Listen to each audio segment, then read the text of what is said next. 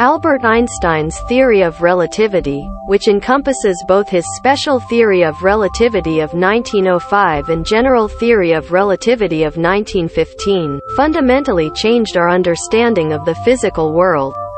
Special relativity deals with objects moving at constant speeds relative to one another and says that the laws of physics are the same for all observers in such a state of relative motion.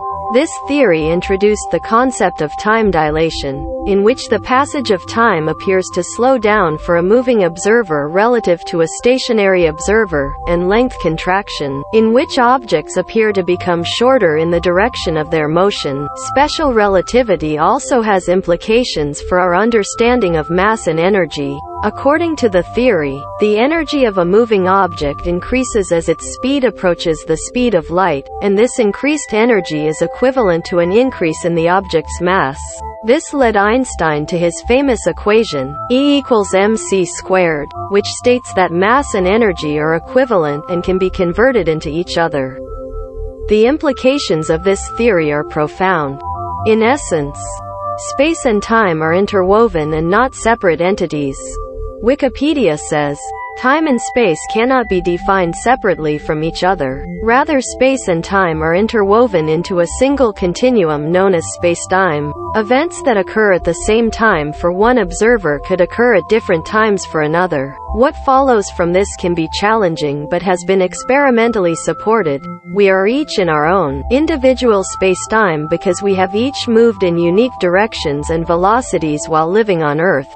In everyday life, it appears that many events occur in a shared spacetime but they do not. The reason it seems things happen in the same spacetime is due to the extremely tiny spacetime differences among us.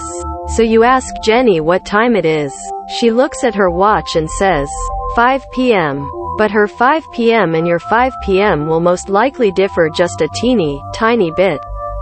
General relativity extends the principles of special relativity to include the effects of gravity. It states that gravity is not a force between masses, as described by Isaac Newton's law of universal gravitation, but rather a consequence of the curvature of spacetime caused by the presence of mass and energy. Massive objects cause a distortion in spacetime, similar to the way a heavy ball placed on a stretched fabric will cause the fabric to curve. This distorted spacetime acts as a gravitational field, causing objects to move along curved paths as if they were being pulled by a force. For example, the Earth orbits the Sun not because of a gravitational force from the Sun, but because it is moving along the shortest path possible in the distorted spacetime caused by the Sun's mass. One of the key predictions of general relativity is the phenomenon of gravitational lensing, in which light from a distant star is bent by the gravitational field of a massive object, causing the star's light to appear distorted. The theory also implies the existence of black holes, regions of spacetime where the curvature is so strong that nothing, not even light, can escape. The theory has been supported by numerous astronomical observations, including the detection of gravitational waves, ripples in spacetime caused by the collision of two black holes. General relativity is also supported by the orbital motion of the planet Mercury which, from the perspective of Newtonian theory, seems anomalous and baffled astronomers prior to the modern era. For me, the most radical aspect of Einstein's work is how the special theory predicts that time slows down as objects move, and the general theory predicts that gravity affects the passage of time. Both of these hypotheses have been supported by atomic clocks and GPS measurements.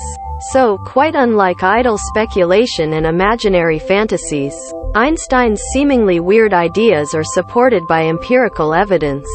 While other theories of gravitation exist, they have a lot in common with Einstein's. To close, I'll note that the theory of relativity does not deal with the quality of life or more specifically the realm of ethics. An evil mad person and a benevolent genius will each affect spacetime in the same way, according to the parameters set out by Einstein. However, spiritually minded folk see different spiritual forces influencing and emanating from the mad person and the genius. This dimension hinges on two possible realities not addressed by Einstein, namely, heaven and hell, along with their respective spiritual powers. Perhaps in the future, all of these dimensions will be integrated into a grand unified theory, but for now, our outlook remains splintered from a cosmological standpoint. In fact, it is so splintered that most people don't know that the word cosmology doesn't just refer to the visible universe but also to spiritual realms which according to many autobiographical and biographical accounts are perceived and often seen inwardly.